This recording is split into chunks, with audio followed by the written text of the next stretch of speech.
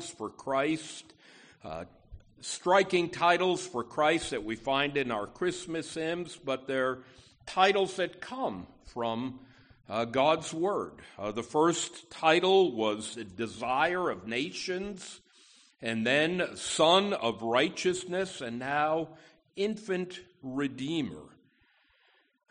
This morning, let us consider what Scripture teaches us about Christ our Redeemer.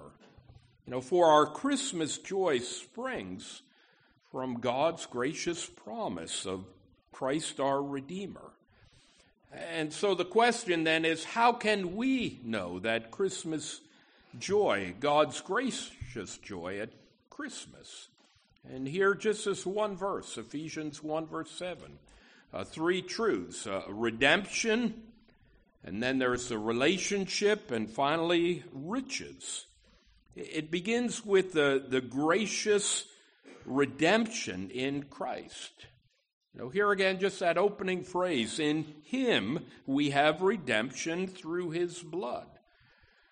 It's hard to pull just one verse out of this opening chapter of Ephesians 1 verses 3 through 14. Actually is one sentence in the original Greek language, one glorious hymn of praise to our triune God, and you can see the praise to God the Father, God the Son, and God the Holy Spirit. But here Ephesians 1:7 starts off by saying, in him, or some translations, in whom. It's referring back to verse 6. He has blessed us in the beloved. Here Scripture is calling Christ the beloved. So in the beloved, we have redemption through his blood. Christ is that beloved Son of God. And we are blessed in Christ. And as you follow it through here in Ephesians, we're chosen in Christ. In Christ, we are predestined for adoption as his sons and daughters through Jesus Christ. And why does God do all of this? It's to the praise of his glorious grace. But that word redemption, and not a word we use in everyday language. Let me give you a few ways of thinking about it scripturally. Go back to Israel's painful bondage as slaves in Egypt. That heartache, miserable captivity. Or consider again Jonah in the belly of the fish. Or God's people when they were in exile in Babylon. And here God gives a gracious promise of redemption to his enslaved people. You get a hint of it in Exodus chapter 6, verse 6. God to Moses, Exodus 6, verse 6, say therefore to the people of Israel, I am the Lord, and I will bring you out from under the burdens of the Egyptians, and I will deliver you from slavery to them, and I will redeem you with an outstretched arm and with great acts of judgment. So with redemption, we're thinking not only of our bondage and our captivity to sin, but of God's gracious deliverance, liberation. Sinclair Ferguson put it this way, our bondage, not in Egypt, not to Pharaoh, but to Satan, to sin, and to death. This is a word for us. We're a people who need God's redemption in Christ. And only Christ can lovingly liberate us from the painful chains of our sin. We cannot save ourselves. We cannot liberate ourselves. So that's the first part of redemption, but the second part is that Christ does free us from that bondage of sin. But it's a costly price. Again, one Bible scholar put it this way: deliverance as a result of the payment of a ransom, emancipation from the curse, guilt, power, and punishment of sin. That's what we are celebrating at Christmas, that gracious redemption in Christ. Look again at Ephesians 1:7. In him we have redemption. It's a present possession. It's not, okay, one day we'll be redeemed. No, in him we have redemption. And how do we know that beyond a shadow of a doubt? Look again, through his blood.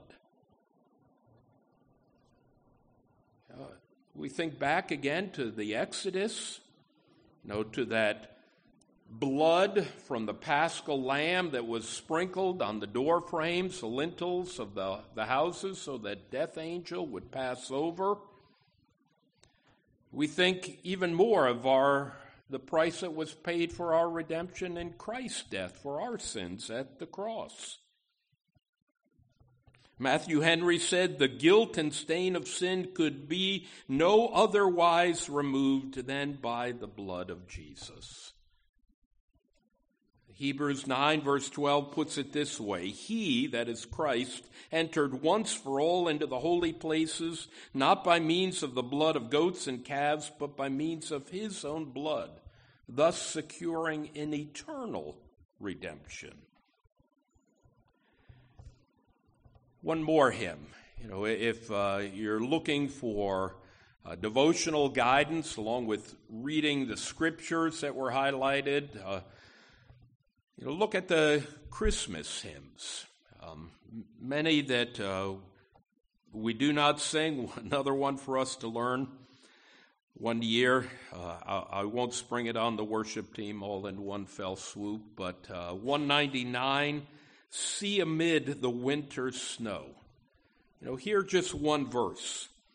See amid the winter's snow, born for us on earth below, see the tender Lamb appears, promised from eternal years. Hail, thou ever blessed morn. Hail, redemption's happy dawn. Sing through old Jerusalem, Christ is born in Bethlehem. That's what we are hailing, what we're celebrating. Hail redemption's happy dawn. It started there in Bethlehem. At Christmas we celebrate Christ in the manger. But a humble Christ as a babe in a cradle points us ahead to Christ on the cross. We cannot ever separate those two gospel truths.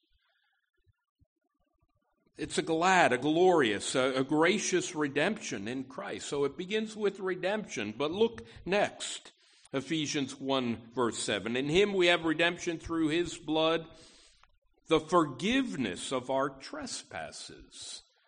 There's a glorious relationship, a gracious relationship that we can enjoy now, by grace through faith in Christ.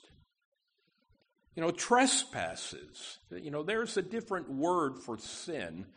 And what is Scripture referring to here with trespasses? It's the idea that we stumble and we fall headlong into the miserable pit of sin.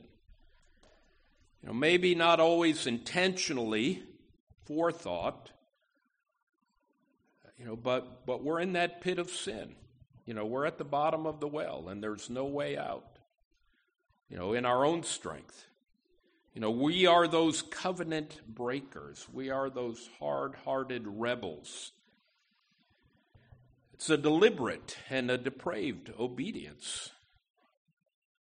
And so we see here the pain and problem of sin. We're born to sin. We choose to sin. Unless we think, well, trespasses, that's not so bad. Sort of like sneaking onto private property. If no one catches me, I guess it's okay. But look at what is mentioned next. Well, Ephesians chapter 2, verse 1. and you were dead in the trespasses and sins. That's our spiritual condition without Christ. We are dead, spiritually dead in our trespasses and sins. But Ephesians 1 verse 7 tells us, in him we have redemption through his blood, the forgiveness of our trespasses. We've been released from captivity. There's been a gracious cancellation of an unpaid debt, a debt that we could never pay. It's Christ who was delivered up for our trespasses and raised for our justification. Romans 4 verse 25. Each Lord's Day at communion, we hear these truths from Matthew 26, verse 28. For this is my blood of the covenant, which is poured out for many for the forgiveness of sins. A gracious relationship with Christ. One more Christmas hymn that we will learn one day. Maybe in heaven, but on Christmas night, all Christians sing. It's 227 in our Trinity hymnal. And the second verse goes as follows. Then why should men on earth be sad, since our Redeemer made us glad? Then why on earth should men be sad, since our Redeemer made us glad? When from our sin he set us free, for all for to gain our liberty. A gracious relationship with Christ. That's a gracious joy. And it's God who took that loving first step in sending us his Son, our Savior, the Lord Jesus Christ. He has reconciled us to himself. He has restored that relationship. And it gives us great hope. That at Christmas we can rejoice that God can restore any relationship. Fractured families, marriages heading for separation and divorce courts, prodigal children. He's the one who brings us into that gracious relationship for our good, for his glory and praise. So a gracious redemption in Christ, a gracious relationship with Christ, and finally gracious riches from Christ. Here Ephesians 1 verse 7 again. In him we have redemption through his blood, the forgiveness of our trespasses, according to the riches of his grace. So here, beyond any doubt or anxiety in our hearts, is this so? Can I, as a horrible sinner, can I come before a holy God? And here the answer in Ephesians 1 verse 7 is yes. According to the riches of his grace. I'm so thankful that they included that word riches. And even that word, to give you a better idea, it's the idea of abundant riches. A bottomless spring of riches. Think of a Fort Knox of God's grace. A Niagara Falls of God's grace. Just pouring out upon us. Grace. We should not be, or let us always be rejoicing at Christmas because of God's grace. God's unmerited favor to us, the undeserving.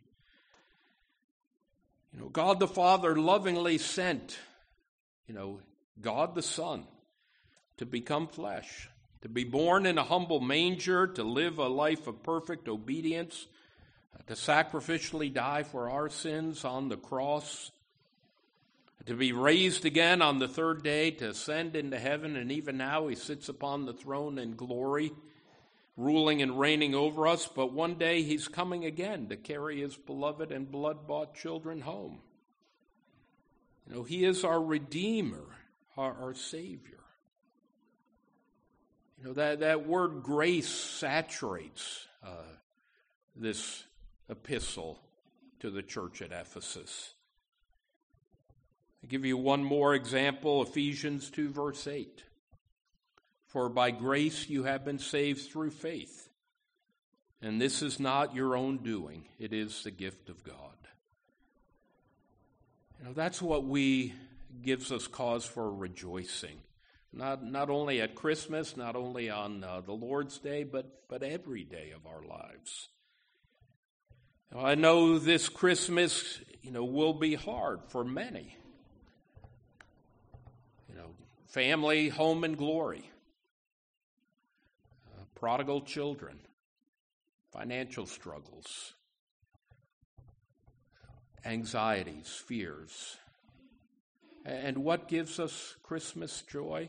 It's that gracious joy, the riches of God's grace to us in Christ. Let me illustrate in a quick application. This past Thursday night, our Hope Church family again handed out free cookies, hot chocolate, Christian literature at the Opelousas Christmas Children's Parade.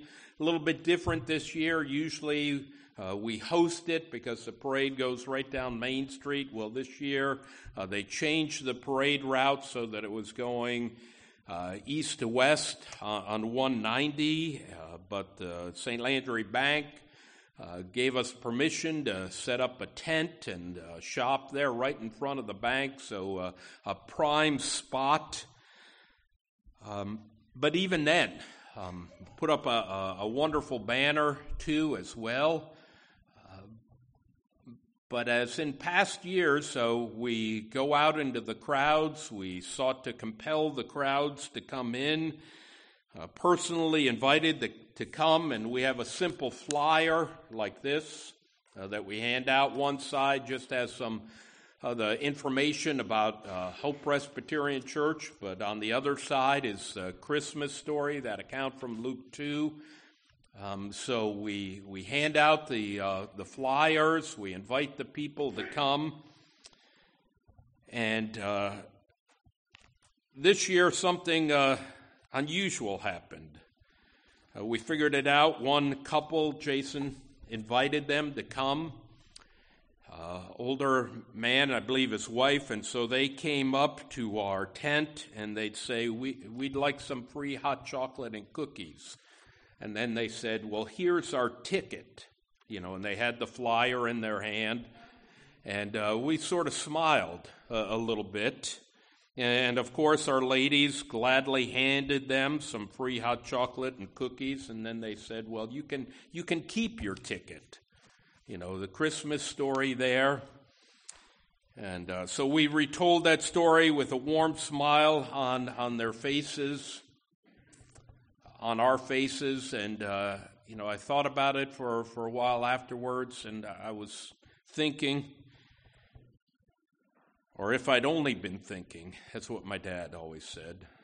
You had to hit yourself in the head when you said it. If I'd only been thinking, we should have said, you don't need a ticket for these free refreshments. And then to take it a step further, you don't need a ticket to get into heaven. We could have quoted Ephesians 1, verse 7. Grace is a free gift to us. In him we have redemption through his blood, the forgiveness of our trespasses according to the riches of his grace. And so this morning, let me close. Let me ask each one of you here this morning, Do you know God's gospel joy in Christ? That joy of forgiveness of trespasses, according to the riches of his grace in Christ. Let's pray. Our Father and our God, we thank you for your gracious gift, your free gift of salvation in Christ. Didn't cost us anything, Lord, but it cost you everything. In the Lord Jesus Christ, Son of God, humbly becoming flesh, fully obedient to the law, humbly laying down his life. Father, there at the cross of Calvary on trumped-up charges, false charges, and yet Jesus, as the Son of God, Savior of sinners, Lord, the Lamb of God who takes away the sin of the world, Father, went to the cross, fully paid the debt penalty for our sins, fully bore every last sin of ours on the cross. And Lord, in Christ, Father, we can know that we are your redeemed children, your blood-bought children. And in Christ, we are those beloved ones. And when you look at us now, Father, you don't see our trespasses and sins, our heinous, hateful, hurtful sins, Lord, but you see the righteousness of Christ. Father, may that give us joy, not only today and on these days before Christmas, but each and every day of our lives, Father, until Christ comes. And be pleased to use us, Lord God, to share that gracious good news of the gospel with the hurting world around us. And we ask this all in Jesus' name.